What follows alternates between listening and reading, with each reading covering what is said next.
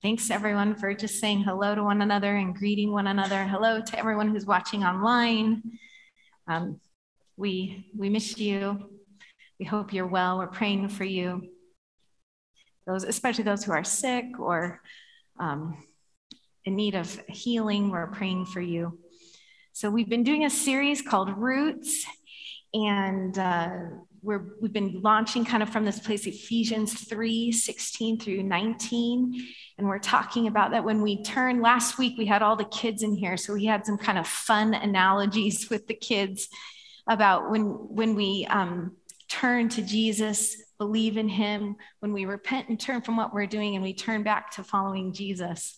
So hold on here. This cord is sticking out. Can you guys see that? Is it bugging you? No? Okay. I feel this thing. So we've been in this Ephesians 3 passage. If we could put it up on the screen. This is the prayer where I hope we're all praying for one another these days. So will you pray it with me? Pray it out loud with me, okay? You ready? I pray that from Christ's glorious, unlimited resources, he will empower you with inner strength through his Spirit. Then Christ will make his home in your hearts as you trust in him.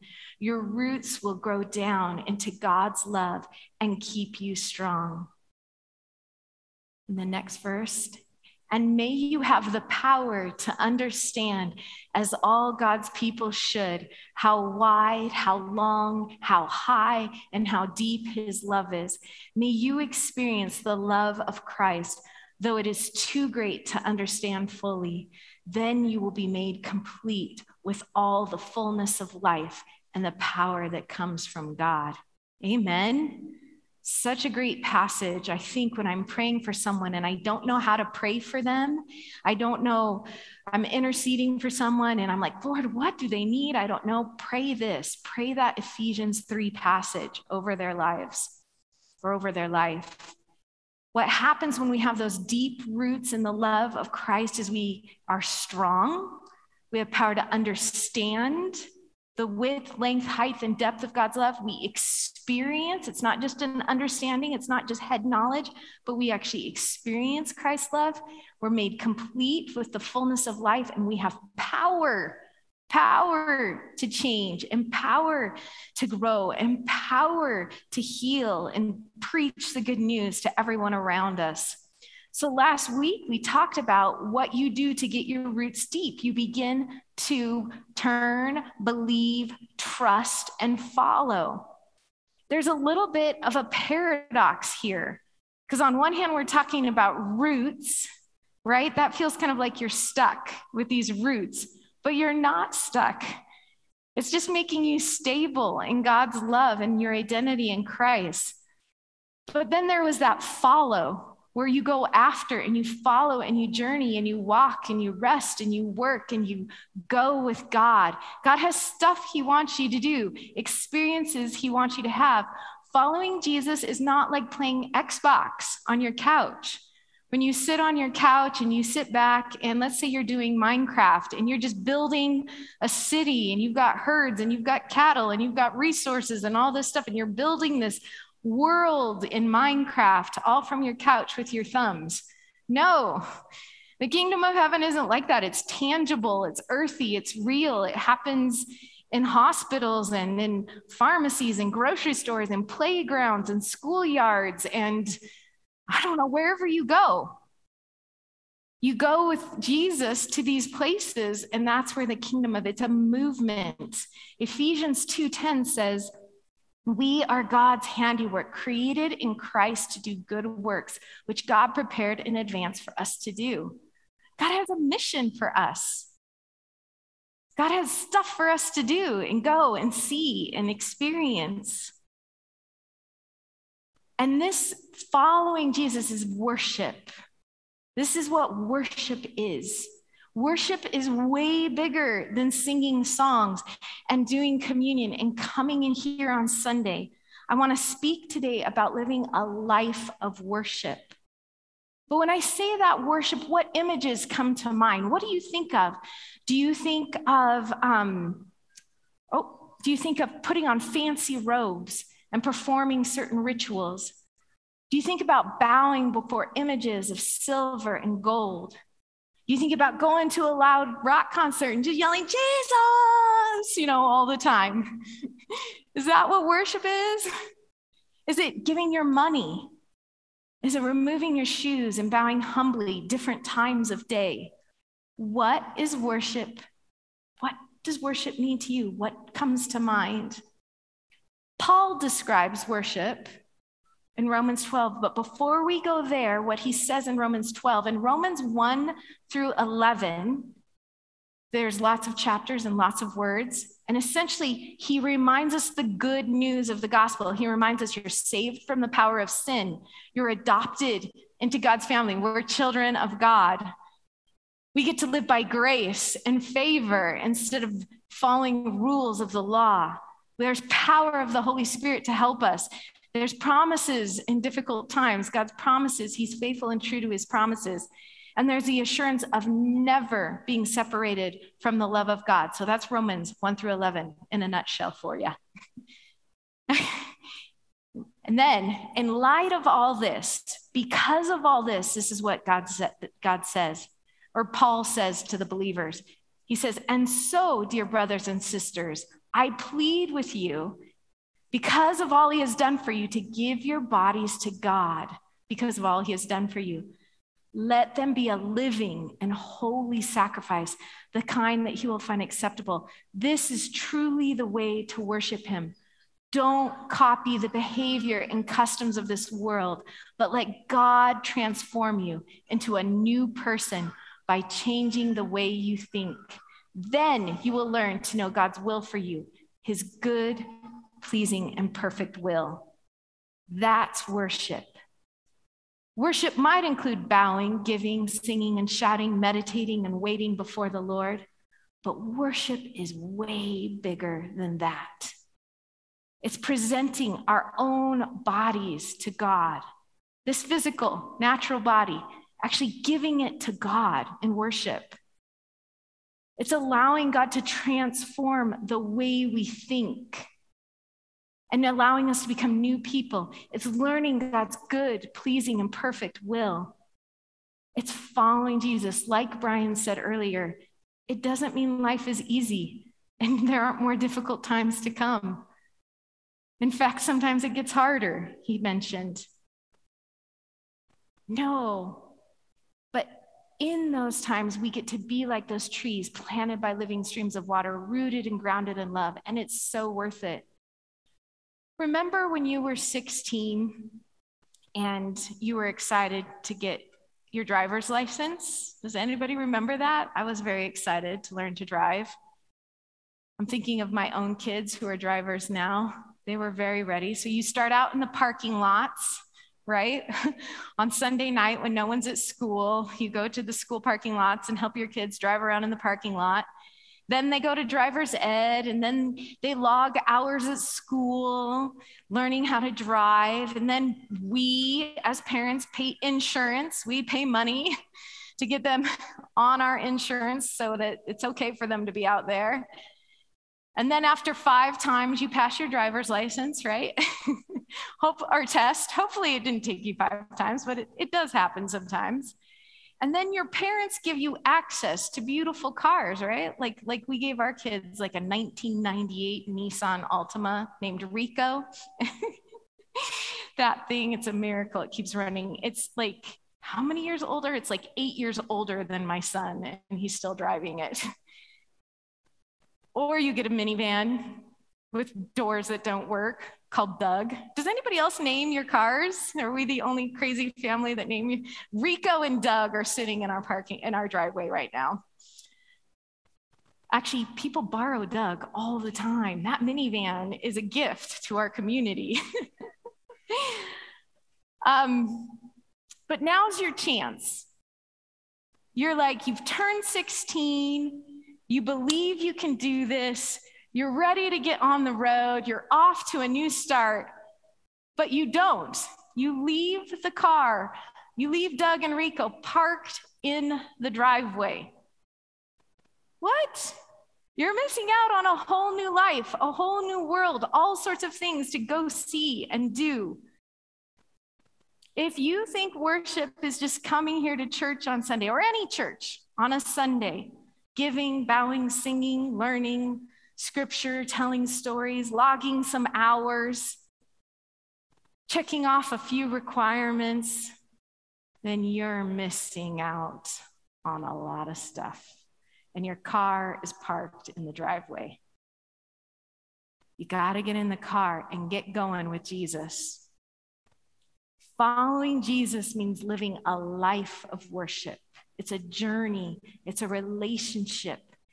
And Jesus doesn't ask you to worship him because he's an egomaniac and he needs us to boost his ego.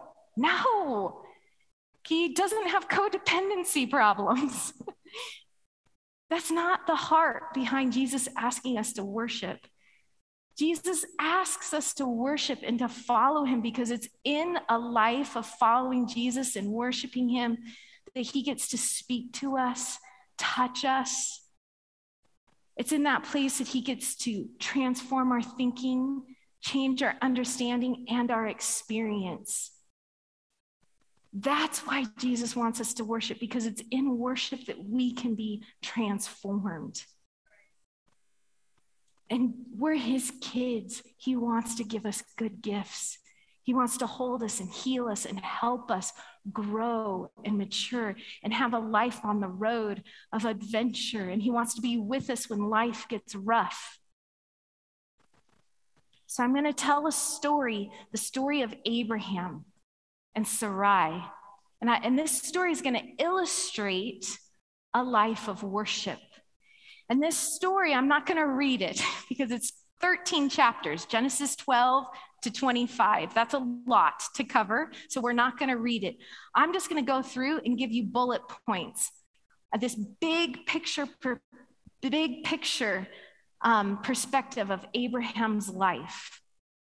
It starts out, it's 17 stories, and it's this ancient faith story. Who remembers? Anybody in children's church or primary school or whatever church tradition you came from, did you ever sing, Father Abraham had many sons, right? Lots of faith traditions sing that song. Many sons had Father Abraham. I am one of them, so are you. The Islamic tradition, yeah, so let's all praise the Lord. Somebody's ready to keep singing already. So let's all praise the Lord. And then there's action and movement. But the Islamic tradition considers Abraham the father of faith. The Jewish tradition does. And our Christian tradition, I mean, this is an ancient story about following God. And it's a hard story. A lot of these stories that I'm just going to touch on briefly, I'm not going to get into them. They're complex. It's nice when you know the history and the context of when they were told. And I encourage you to do that. And I encourage you to read those chapters. And then when you have questions, because you will have questions, because they are difficult stories, make sure you ask someone in the faith who has discipled you or someone you trust and somebody who can mentor you. But I'm going to just do some bullet points of his story.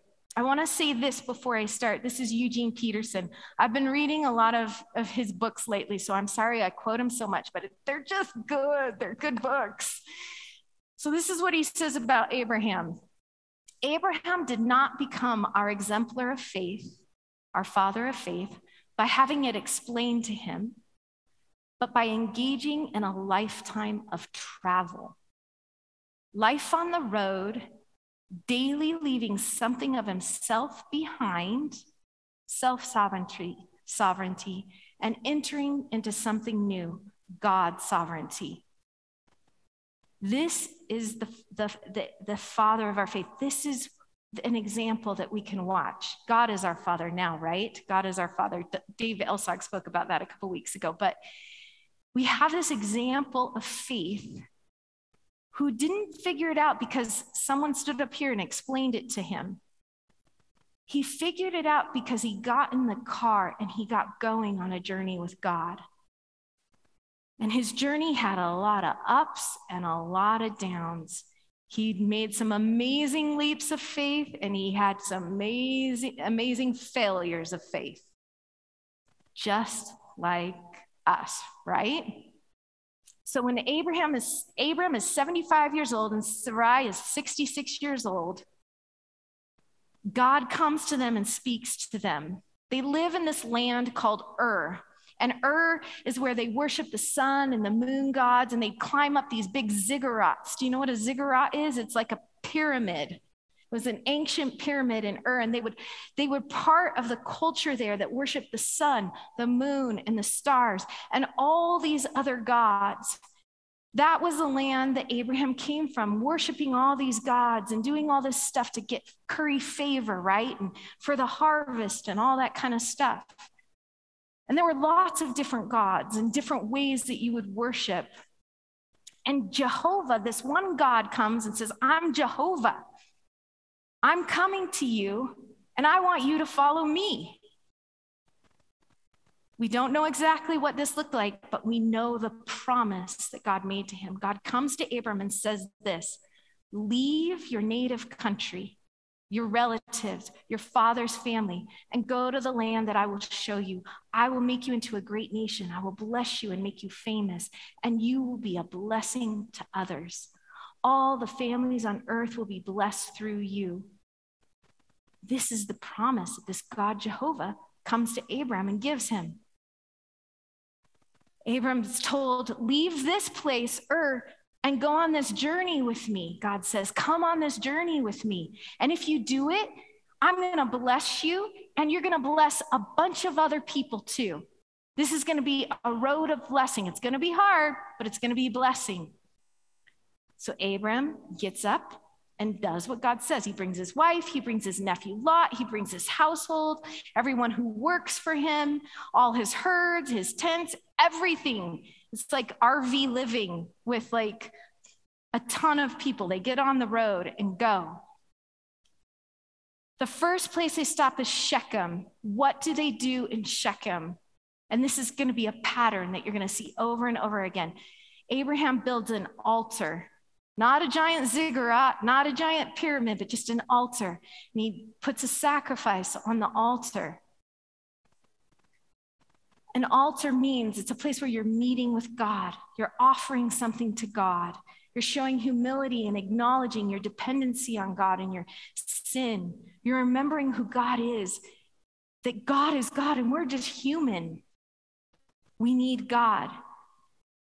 Okay, they don't stop there. They get up and they go to a place called Bethel.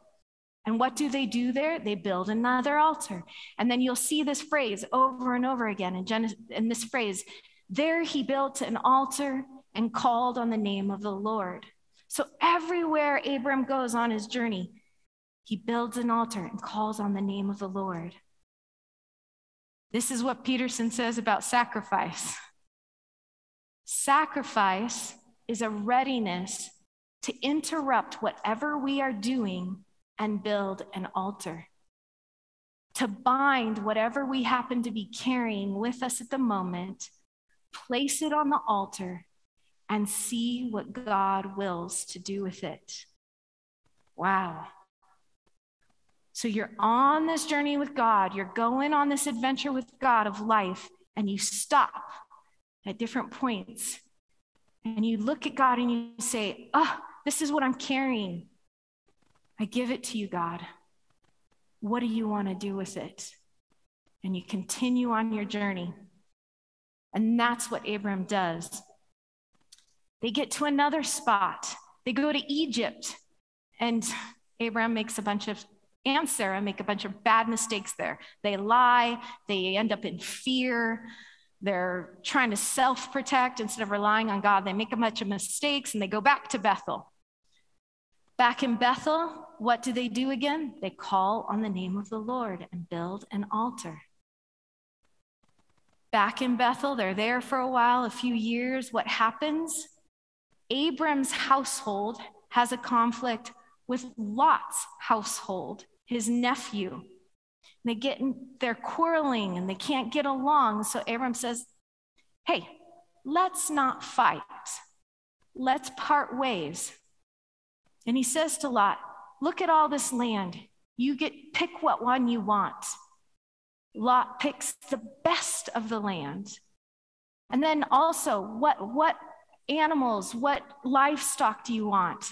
Lot picks the best of the livestock. And Abram, it doesn't say this, but this is what I'm thinking. Abram's like, God's got this.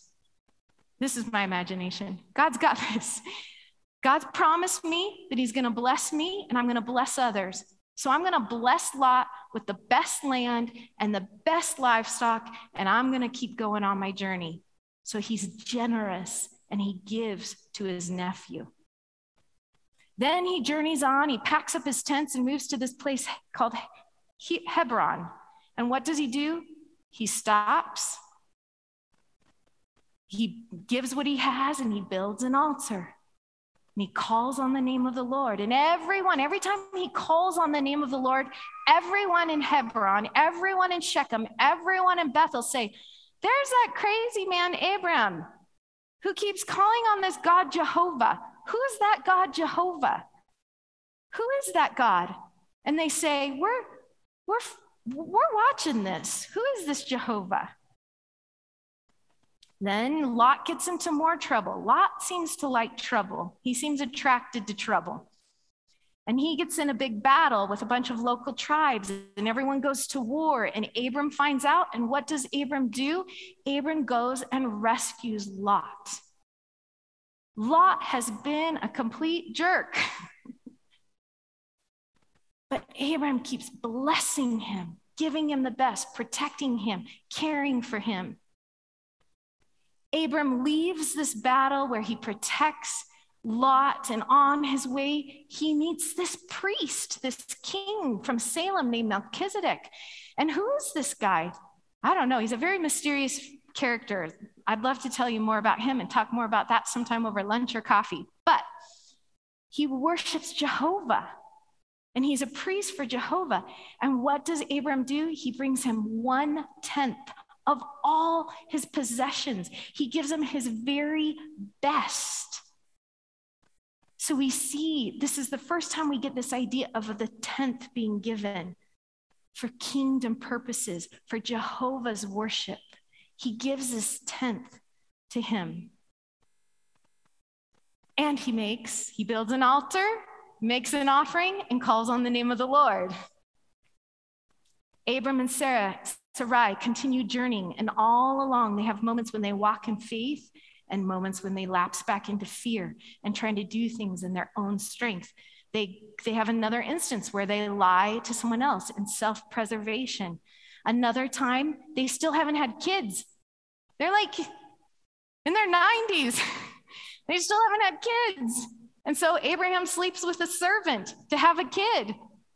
And God's like, no, I said Abraham and Sarah, not Abraham and Hagar. But he's like, what are we going to do, God? We got to get this promise going. No. Despite these ups and downs, this is what makes following Jehovah different than the gods of where you make sacrifices and appease them. They are making these mistakes. They're honoring and responding to God, and God just keeps repeating. Jehovah keeps saying, listen, this is my promise for you. I want to bless you. I want to prosper you. I want to make your name great, your offspring. You're going to have children more than the stars in the nighttime sky and more than the sand on the seashore. Come on, let's go. They're like, no way. And God says, I promise you. They have another instance, another encounter with God. You're going to have a son. And they're like, how can this be? And while they're questioning God asks them to lay something else on the table. God says, Abraham, you're going to have a son, but I want you to be circumcised. What, Lord? You're telling me I'm going to have a child, but you're asking me to circumcise, to cut the very place that can produce a child? You're asking me to cut the very place of my strength and my productivity and my abundance and the ability to have this promise come to pass? And God says, yes, I want you to give even your body as a living sacrifice. Wow. And Abraham says, yes, I'll do it. And everyone, every male in the whole clan and tribe is circumcised. And it's at this point that they get new names. Abram and Sarai, their names are changed. They actually take on the name of Jehovah. So when I got married, I wasn't just Sarah McGinnis anymore. I was Sarah McGinnis Rudd, right? I took on Aaron's name. Well, in this instance, Jehovah has a sound in it, an H-E-H. Vivian Hibbert loves to tell this story. I don't do it as good as her. But there's this H sound in Jehovah. And that H sound, it means grace, and it means look, behold. So now it's not just Abram, it's Abraham. And it's not just Sarah with no H, it's Sarah with an H at the end. And so every time, everywhere they go, they start introducing themselves as Sarah and Abraham. I can't say it. And I'm over exaggerating it, right? To get your attention. But they're going along and people are saying, look, that's the Jehovah guy. Look, that's the Jehovah woman. Those are the ones that are following Jehovah. Look, behold, the grace of God is on their life. The next year, 2 other things happen. Oh, they lie again with a neighboring king. And then another thing happens with Lot. Lot lives in this city called Sodom. And God looks to Abraham and says, Abraham, things are not going well in Sodom. Sodom needs to change. And he gives Abraham an opportunity to intercede for Sodom. That's what it means to be a blessing, Abraham, wherever you go. You're going to intercede for places like Sodom. I want you to go and intercede. Or what are you going to do, Abraham? Are we going to talk about this? And Abraham intercedes. A year later, after Abraham is circumcised, their only son, Isaac, is born. Yay, this baby is here. We have a few babies with us today. They're such a blessing. This baby is born. A few years later, when this baby Isaac grows up, all the promises for Abraham and Sarah, they're thinking all the promises rest on this kid. This is supposed to be the kid that's supposed to inherit this land and make God's name great in the nations and tell everyone about Jehovah and build altars for Jehovah. And God comes to Abraham and says, I want you to sacrifice Isaac on an altar. What? What is this? What is this, God? And when we read this story today, and when we read these chapters today, they're hard to absorb and hard to understand. We're like, what is going on? But at the time, the idea might not have seemed that foreign to Abraham, because that's what pagan cultures, that's what the cultures he came from did. They would sacrifice humans. It's terrible. And you know what? As repulsive and crazy as it is to us today, I was talking with someone this week who comes from a culture where they still sacrifice humans. It's so unbelievable, but this is a vile, violent part of human history where we violate and are terrible with one another. And in some effort to gain power and control. So this is part of life. I don't know. That passage is so hard to understand. This story is hard to understand. But Abraham's like, man, I left Ur. I've been following on this journey. I've been going all this way. I'm going to do what God says. God's asked me to do this. I'm going to do this. And he binds Isaac. And he takes Isaac up this mountain, and they go to sacrifice. And just as he's about to slay his own son of the sacrifice, Jehovah provides a ram, an animal in the thicket, and says, don't do it. Use an animal instead. I like to think this story is about Jehovah differentiating himself from the pagan cultures of the time. No more of this human sacrifice. Absolutely not. I'm not like that. I'm providing the sacrifice. It's not human effort and human sacrifice. I have this for you. But it's a foreshadowing. All of the theologians, well, I don't know if all, but many theologians agree that it's also a picture of the Father God offering his one and only Son, Jesus, on the cross, providing that sacrifice. And that's the last time. There should never be any kind of human sacrifice, human shedding of blood, or animal sacrifice ever again. Jesus did it at the cross. We also know this story is about a test of Abraham's trust in God.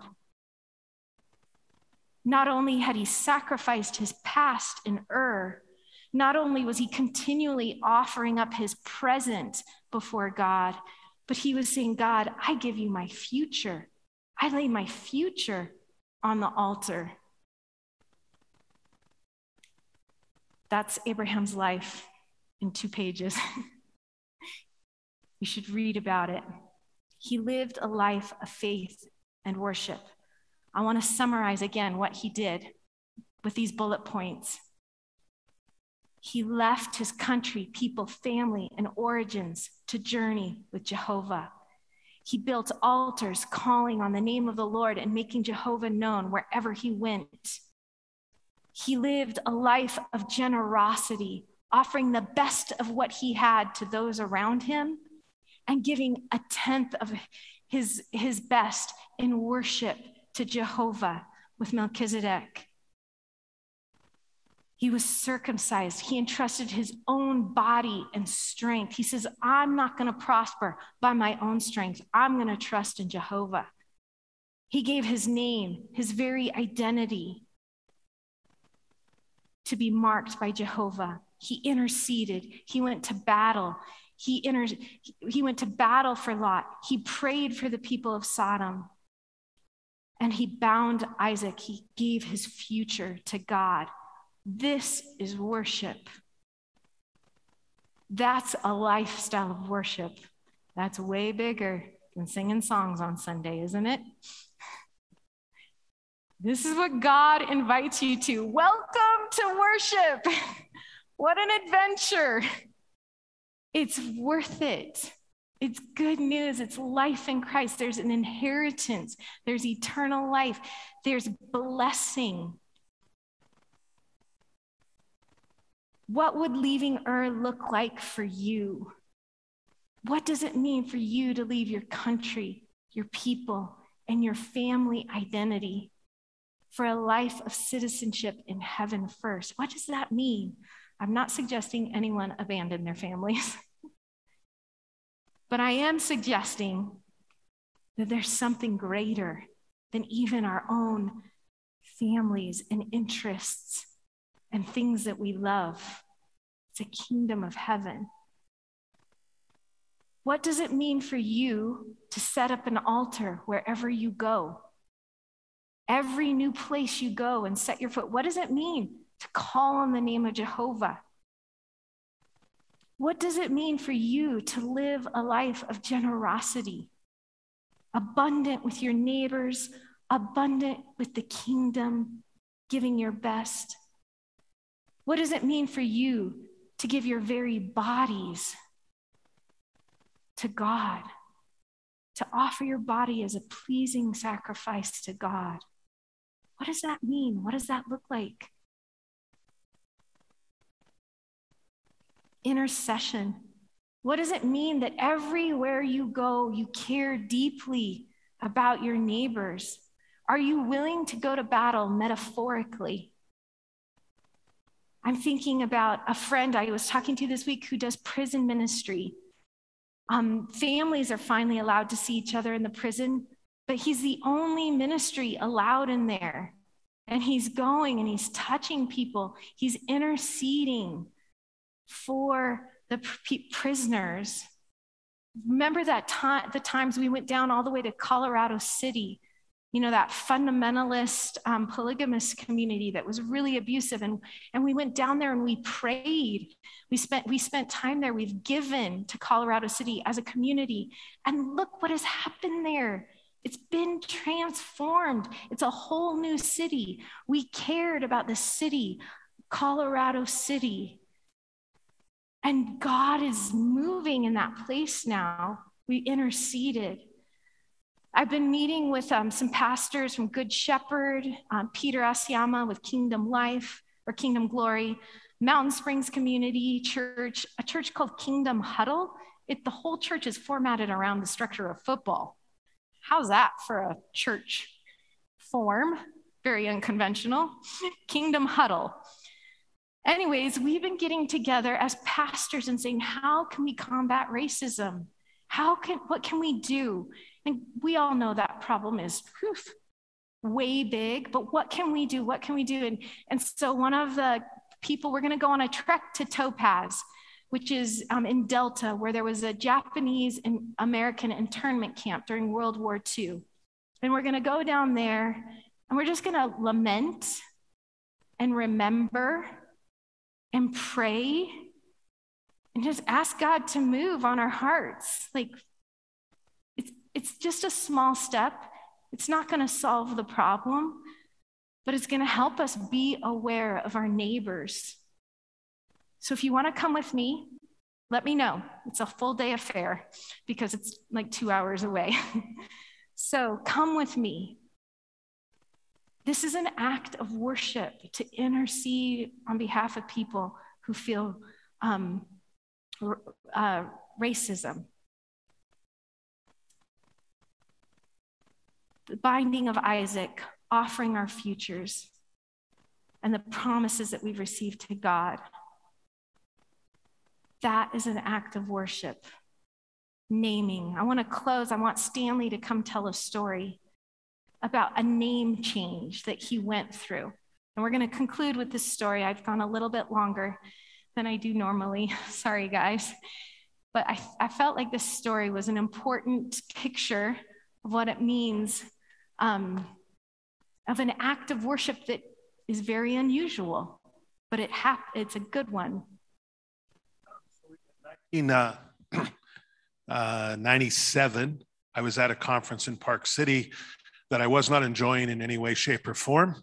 I disagreed with what the guy was saying, or didn't like what he was saying. I now agree with him, but I didn't like it then. And so I was lamenting to God in the back row, why am I even here? What am I going to get out of this? And one of those times when I feel God's small, still voice spoke to me very clearly, he said, I want you to use your real name. And I'm like, what, am I adopted? I thought I knew my real name and I thought I was using it. And I'm like, my real name isn't Stan? And he's like, no, your real name is Stan Lee. And so I'm like, okay. Now I hated the name Stanley, have always hated the name Stanley since I was a little kid, because when I was growing up, Stanley Bemis, those of you that are as old as me, mild as a daffodil till he took his power pill, then he became Captain Terrific. And most of the dweeby guys on TV were named Stanley. And kids would tease me with Stanley. And my mother would say my full name when she was mad at me. So I didn't like the name. And so I never used it. And so I started using it and started figuring out, okay, why would he want me to do this? Well, Stanley literally means stony meadows. And it means stone or strong, and lee, like the lee side of an island, or a meadow, which is in the lee of a mountain. Very pleasant place. So my name is supposed to mean strong but pleasant.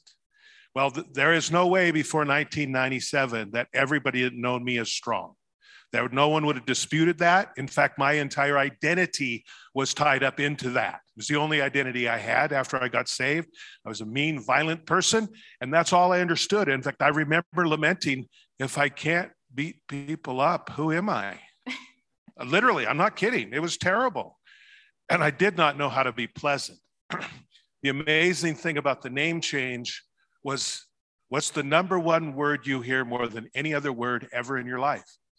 Your name, absolutely. And they are speaking it over me all the time, telling me you are strong but pleasant, which is, I believe, is true now. And I tried to be nice before, but I've failed at it. After my name change, I just started telling everybody, please call me Stanley. Call me Stanley. I introduced myself as Stanley and all that kind of stuff. And it has been working. In fact, it worked so well that in 2001, I think it was, maybe 2002, we had a visiting minister come back and teach here who knew me since I was born again. And in the process of teaching, made reference to what I was like before, how she knew me, truthfully. And a friend of mine who didn't know me then, but knows me now, was so angry. He came and said, do you know their text number or anything? Because I am going to write them and tell them that they are wrong. This is not who you are. Who do they think they are coming in and saying this about you? I mean, he was angry. And I said, whoa, back off. She hasn't known me since my name changed. And she's right. The way she described me was the way I was. You've only known me the other way. So it's a real testimony of what God does when we allow him to change us. Yeah, thank you. Yeah, thanks for sharing that. So we covered a lot of different aspects of worship today, right?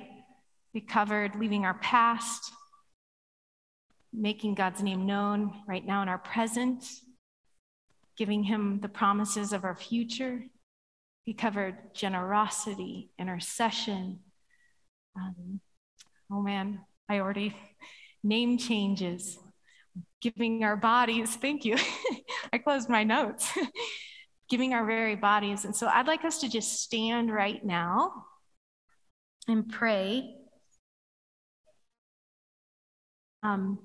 God highlighted something to you that you maybe need to add to your repertoire of worship. Your acts of worship are so much greater.